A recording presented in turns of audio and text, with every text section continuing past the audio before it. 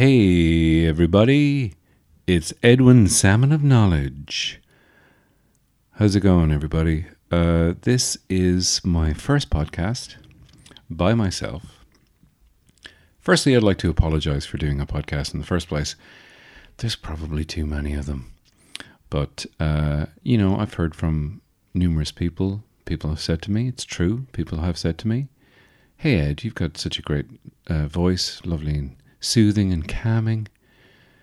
You should do a podcast so people can, go to sleep or listen to you while having a bath or go to sleep in a bath. Don't do that unless you've got a snorkel, guys. It's dangerous. So I was going to be doing a podcast anyway, truth be told. I was planning on it. But this pesky COVID-19 pandemic has kind of forced my hand here. It would be nice to be doing this podcast and to be talking about all the gigs that I am doing.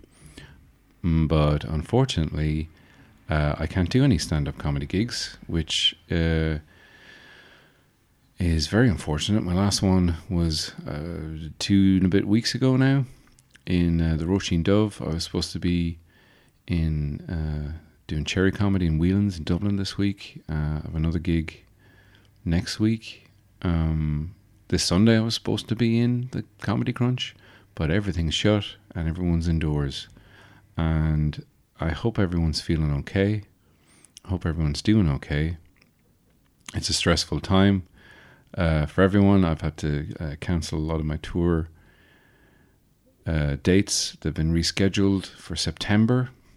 So hopefully the other side of this, I'll get to perform comedy again for lovely people who will come along and see me perform and give me some money for making them laugh. It's a small price to pay because my tickets will be reasonably priced, guys. Reasonably, smallly priced. So I have been up to devilment. No, I haven't been up to much. I've been basically editing some old Reviewables episodes. Maybe some of you guys, it could be some review pals listening in. If you are a review pal, hi. Welcome to Edwin Sammon of Knowledge. I'll be just talking about everything that's in my brain. And at the moment, guys, it's the pandemic and self-isolating. And I'm self-isolating in Dublin City, which is where most of the cases are. So it's a kind of a stressful time. So let's talk about first dates, because I was on first dates, and this all went down literally days before the lockdown, and everyone had to sort of stay indoors and stay away from people, and it's all very surreal and very like a movie, like a very edge of your seat thriller movie that you wish you weren't in, but you are. So you're just going to have to hunker down and hope for the best. So yeah, I was on first dates. Now the weird thing about first dates was everyone was asking me, hey, how'd you get on first dates? What happened? Did you find love? What's going on over there? And just so many people, hey, I'm over here talking to you now. Oh, hey, what's going on? And I couldn't tell anyone because you're contractually obliged not to say anything. You can't say, was it a good date or anything like that? Of course, I was telling my close personal friends everything that happened in excruciating detail, but I couldn't reveal it. They didn't want me to talk about how the show is made, because no one wants to know how the show is made. People want to believe in the magic of television, that it all happens live in front of their eyes and it's all edited live and everything happens perfectly, or not, as the case may be. In the case, maybe for sure in first dates. Why did I go on first dates? A lot of people would ask me that, and I think it's because I felt like I could. I mean, I've refused to do it a couple of times. I was asked by one of the producers who is Hannah Mamalis's Mammy Mamalis, Mairead Tucker, working for Coco Television. She asked me a couple of times, and I refused to do it because it was just too nerve-wracking. I was like, no. But I said I would because nothing ventured, nothing gained. And who knows, there could be a spark. And there was a spark. Go on, you say. I will, says I. And here I go. So I said yes. Because I love the show. I genuinely think it's a very positive show. I think they do a good job with actually trying to, match people up. And it's very it's like good old-fashioned TV. Because with the advent of reality TV, you have these shows like, Love Island and, Dating in the Dark and Love is Blind, which is that new one. And, I asked people, what's Love is Blind like? And they're like, it's horrific. I was like, oh my God. Yeah, I love it. I'm like, well, what's wrong with you? I just don't, and that one where they're, they're just looking at their genitals and then deciding if they want to actually date the person. It's like, I couldn't do that. I just don't think my testicles are that attractive. I don't have that pair of balls that when you look at them you go, I want to see the rest of this guy. I don't have that. I wish I did, but I don't. And yeah, Love is Blind, it's an insane premise. Love Island, I'm just not that type of guy. I'm not, I need to be waxed to within an inch of my life. I'd probably pass out from the pain of waxing. I'm quite a hairy man, quite a hirsute. Is that how you pronounce it? Hirsute? Hirswite? Quite a hirswite man. I just couldn't do it. I just, if they're ever casting sexy man on a beach, I'm not getting that part. I'm getting the weird hairy man who gets sand kicked in his ice cream by the waxed man who's got a lovely pair of testicles. Almost like just, wow, the Brad Pitt of balls on this guy. I'm just not that guy. But I did want to do the show because it is a great show.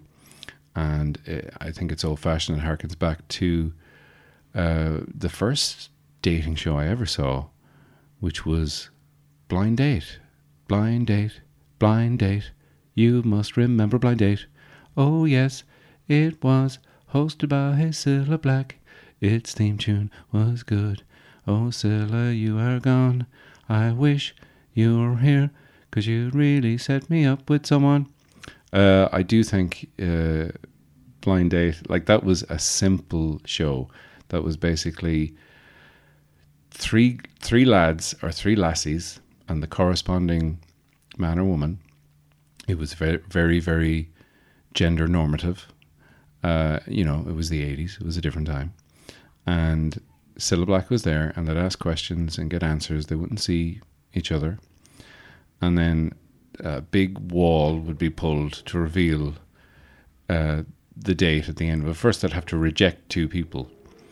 But it was all a bit of fun. It was all a lot of double entendres. They'd ask a question like, I like skiing. If we were to go skiing, what would you do to me sexually? It was a bit more subtle than that. Oh, I'd go a slalom with you all the way, and it wouldn't matter if our bums got cold from the snow, because we could warm them up in the fire naked as we hump like rabbits. It wasn't that explicit. It was very kind of innocent, winky, the era of comedy, good, clean family fun in the 1980s. So First Dates, it's a very, very surreal experience being on a television show, especially one that you enjoy. I'm very, very happy that I got the door right. That's the big thing on First Dates. Will they get the door right? And I didn't study the show. I didn't cheat. I've seen the show, but you never remember. Like, I could have looked at an episode and seen, oh, right, okay, you push, you don't pull. And I still can't remember now. You could ask me now, and I can't remember. I think I pushed it. I think I pushed it, Your Honor. No further questions? And I got the door right, and I went in. But it's a weird one, and like, they don't want you talking about the machinations of how the show is made. They don't want you, you don't want to know how the sausage is made, because, you might not want to eat the sausage. But let me tell you, it doesn't ruin it. You're still going to want to watch the show and eat the sausage. They're one and the same thing. This metaphor is getting mixed. So I went in. I was there from 3:30 in the day till 9:30 at night is when we left. And if you've seen the show, we went for a drink afterwards. And you go in, you're sort of brought to a green room, which is a room in the hotel. And there's copious amounts of, let me tell you, lager. Carlsberg lager. Served out of tin cans. Folks, this is like high-end stuff. This is like one heck of a green room. A selection of nuts, nibbles, various salty treats. And I'm sitting there. I didn't want to drink. I was kind of too nervous. I was like waiting. I picked the drink I was going to have at the bar, weeks ahead of time. I knew I was going to have a whiskey with ginger, and that was going to be my drink. And there was one guy who was a background dater, because there's background daters, there's foreground daters. What's the difference, I hear you ask? Well, a background dater, they're the ones that are out of focus in the background.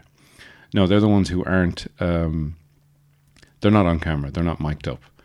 But they're actually on dates. Everyone on the show in the background, everyone there is on a blind date. So I looked at this guy and I was like, I know you from somewhere. Where do I know you from? And he looked at me with a gleam of recognition. So we're both staring at each other's eyes, recognizing we've had some mutual shared experience. And then I kind of twigged what it was, I think. And I went, wait a minute. We were doing drugs at a festival, and we had like some weird, long, involved conversation where we became best friends temporarily for 20 minutes. Is that it? And he went, no. But I could see in his eyes that that's what it was. And he made me out to be a liar. Everyone in that room thought I'd made up that story. Or maybe they'd seen his embarrassment or something. But I kind of felt bad. I was too honest with him. So then went in. Another weird thing about the show is that you don't notice when you're watching the show because it's edited, but so they can have a clean edit. There's no cameras in there. The cameras are like CCTV. You can see, a few of them, but it's not like a thing on a crane going right up to your face, so you can hear the machinations. It's very, very subtle. But there was a point where I kind of went, about 20 minutes into it, I went, wait, this feels weird. What's strange here? There's something strange here. And there was no music. There's no music. You go to a restaurant, there's ambient music, usually a nice classical music, sometimes maybe a bit of country and western, that's okay, a little bit of bluegrass. As long as it's not just like, your chart-topping Post Malone or whomever, Jimmy O'Shea and the Corner Boys, whoever's topping the charts these days. But I've heard that music occasionally in shops. Remember shops, when we go to shops? I've heard them in there, and it just sounds awful. But there's no music at all, which is it's weirdly off-putting. It's bizarre. So, guys, how did the date go? It was fun. It was surreal. But it's a funny thing. I mean, attraction is a funny thing. It's a weird thing. I did say something in the preamble on the show when they're asking me, they ask you various questions, and this didn't make the cut, but they asked me, what is love? And first I said, baby, don't hurt me, and no more, which is just me making a joke. But then I went, no, okay, what is love? And I thought about it for a second. I thought, well, love is a strange thing. It's like love almost, you could say it doesn't exist. It's not a tangible thing. It's not something you can touch. It's not something you can fully explain. It's beyond that. It's emotional. It's in the ether. It's like, it's the reason why, people write sonnets and people write songs and people write poems and books and paint to express what love is, because it's almost inexpressible. I don't know. It doesn't need to be expressed. It's a feeling. And you have a spark, and sometimes you have a spark and sometimes you don't. And I did have a spark, but not with the girl from First Dates. Dun dun dun. Twist. Funnily enough, not funny enough, had the date. I flew in from Edinburgh for the date in August, middle of August. The show didn't air until 7 months later.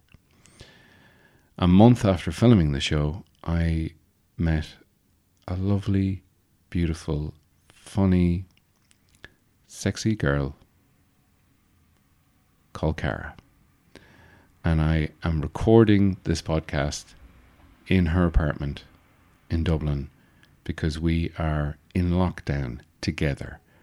And let me tell you, that is a test of a relationship. So far, we're doing well. So we met in real life. We met at a play, The Roaring Banshees, in Smock Alley, wonderful play.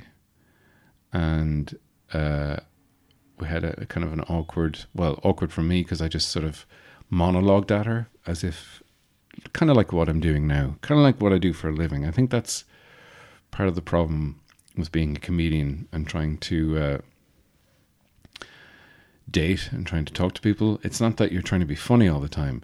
It's that you're just so used to having one-sided conversations with audiences, or like here on podcasts, that you don't ask any questions. And that's that is a real failing of mine. And I've learned that. I've learned from it. And our actual first date, because it took me like a week and a half to message her, which is why I knew I liked her, because I felt, I'll message her and we'll meet up. But then there's another part of my head, my brain going, no, anything you message her will be horseshit, and you don't want to look like an idiot, so you better not message anything. And then I'm like, but then she won't ever meet up. Just look, trust me on this, but don't trust your brain. You got to take a leap. And my younger brother Johnny, hey Johnny, he just said, look, if you like the girl, just fucking message her. And I did, and we met up. We went to the Washerwoman in Finglas, not Finglas, in Glasnevin. And then we went for, it was a terrible meal. I wouldn't recommend that place. And we went for a walk around the Glasnevin Cemetery in the rain. I talked about my ex. I talked about my skill with skinning rabbits. I don't know why I was saying these things. I thought it was a complete disaster. But at the same time, we hung out for a good few hours. Like, I don't know, it was like we met for like lunch, and then it was the evening, nighttime by the time she left. So we passed the time fairly, very well. And now I'm pleased to say, 6 months on, we are still together. And actually, 2 days shy of our 6-month anniversary, we watched the episode of First Dates, her and me complimenting a woman on screen about her eyes, while my girlfriend's eyes poured into my brain like lasers. I could feel them burning into the side of my head. But no, she took it all in good sport. And I mean, it's my own fault for meeting and dating, going on a date with a woman a month before I knew Cara even existed. And yeah, we celebrated our 6-month anniversary in a very memorable way. a weirdly memorable way, in that we watched a double bill of Contagion and Outbreak. And we proclaimed our love for each other in the middle of those movies. Two very scary movies with very scary killer viruses. Now, this coronavirus is obviously not as scary, but I mean, I'm worried about my parents who live in Offaly, my dad who's in his 70s, my mum who's an ageless beauty. But both of them are vulnerable, and they're safe. They're, following protocols and all that.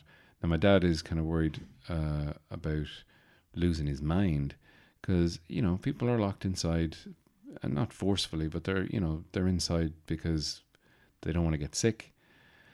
And it can be tedious, and it can be sort of boring. I understand, especially if you have kids.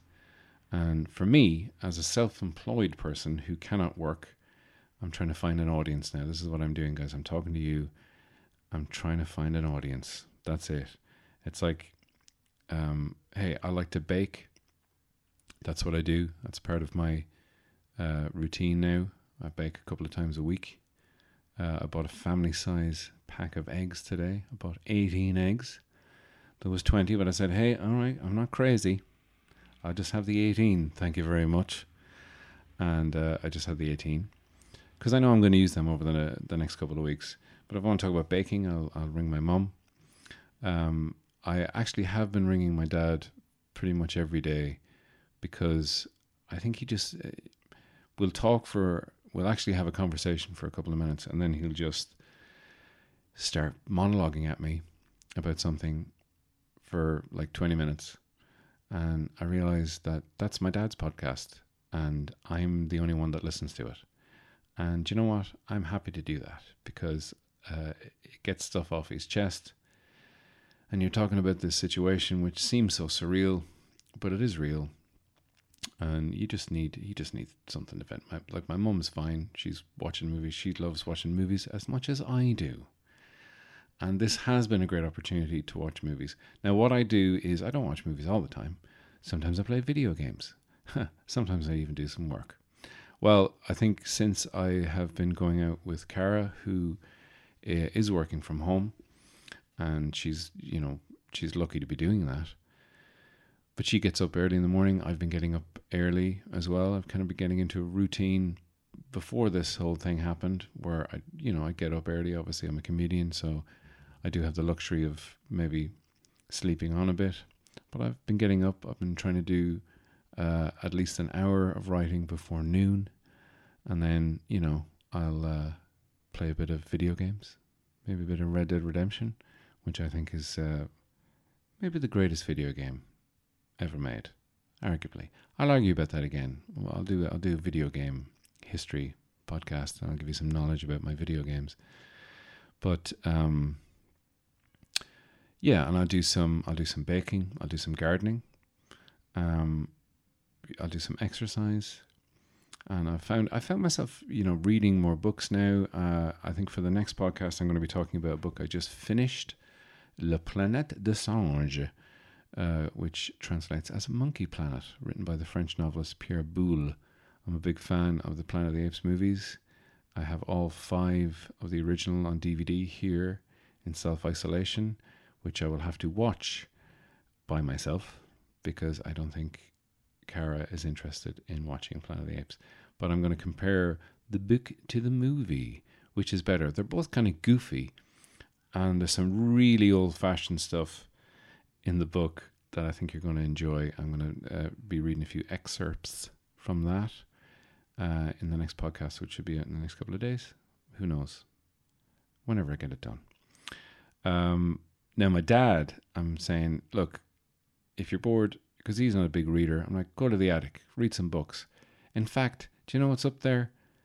The encyclopedias that you bought years ago, that we moved from one house to the other house when we moved to a new house years ago. They're all up there. The tables have turned. When we were kids and we were bored on rainy days, he'd say, pick up the old encyclopedia and learn about vulcanized rubber, or learn about how a V-shaped valley is formed, or whatever. Like he the gateway drug into the encyclopedias when he showed us the entry on Star Wars, and we're like, ooh, this is about the movies. But no, it's about everything. But hey, we've got the internet for that now, so you don't need actual encyclopedias. But I think if you can do something, I think exercising, getting out of the house at least once a day, just walking around the local area, I've done that. I've been doing that every day. I've been thinking about going for a little midnight run. And I'm not talking about that classic action comedy starring Robert De Niro and Charles Grodin. But, I'm going to watch that now. I'll put that in my brain. If you've never seen that, I'd highly recommend it. But just going out at night when it's safer, because during the day it can be a little bit stressful if people are standing in doorways of shops and not, really thinking. And you're being, I've been a little bit kind of paranoid about it. I've told a few people, maybe half a dozen people, to kind of step back or give me a bit of room. And they've been cool about it. It's fine. Now, I will say this. Social distancing is very, very important. But I think mental distancing is also very important. And that's the phrase that I'm coining now. Copyright, trademark, Edwin Sammon of Knowledge, mental distancing. Something to keep your mind off the horrible reality, the surreal reality of what's happening with this pandemic. Read a book, have a wank. If it takes your mind off it for 20 minutes, that's fine. Write a story, paint. I paint. I'm no good at it. Some would say, but actually I think I'm as good as I can possibly be. I'm not, if you're going to compare yourself to, I won't say Picasso, he just drew weird shapes and boxes, but, some people are obviously very talented at painting, but any kind of expression you can do, anything that gets you out of your head, and look, I'm not saying I'm a mental health guru. I've maybe read as many books about mental health as Brezzi has. Does that make me qualified? I guess so. I don't know, but that's why when I get up in the morning, I have a routine, I do stuff. I like to sing, I'm full of beans. My girlfriend is not a morning person, so I have to sort of curtail my beans first thing in the morning. But, that kind of gets me going. You can fool your brain and your body into thinking it's having a good time, and you'll actually believe it. So one thing I've been doing as well is by having a dance. I've been dancing, putting on music I like while I'm either cleaning or, taking everything out of the dishwasher or filling up the dishwasher or just cooking, baking. I've got the headphones on or I've got the speaker on and I'm bopping around. And you know what? It gets my steps up. And it's mental distancing. That's what it's all about, guys. So I hope you enjoy this episode, the first episode. And I'm going to be back soon enough with more chat, mainly about monkeys and how much I love them. And I might talk a little bit about maybe Red Dead Redemption 2 and how much I miss it. Anyway, stay safe, guys. Stay distant. But listen to this. And I'll talk to you later. Bye.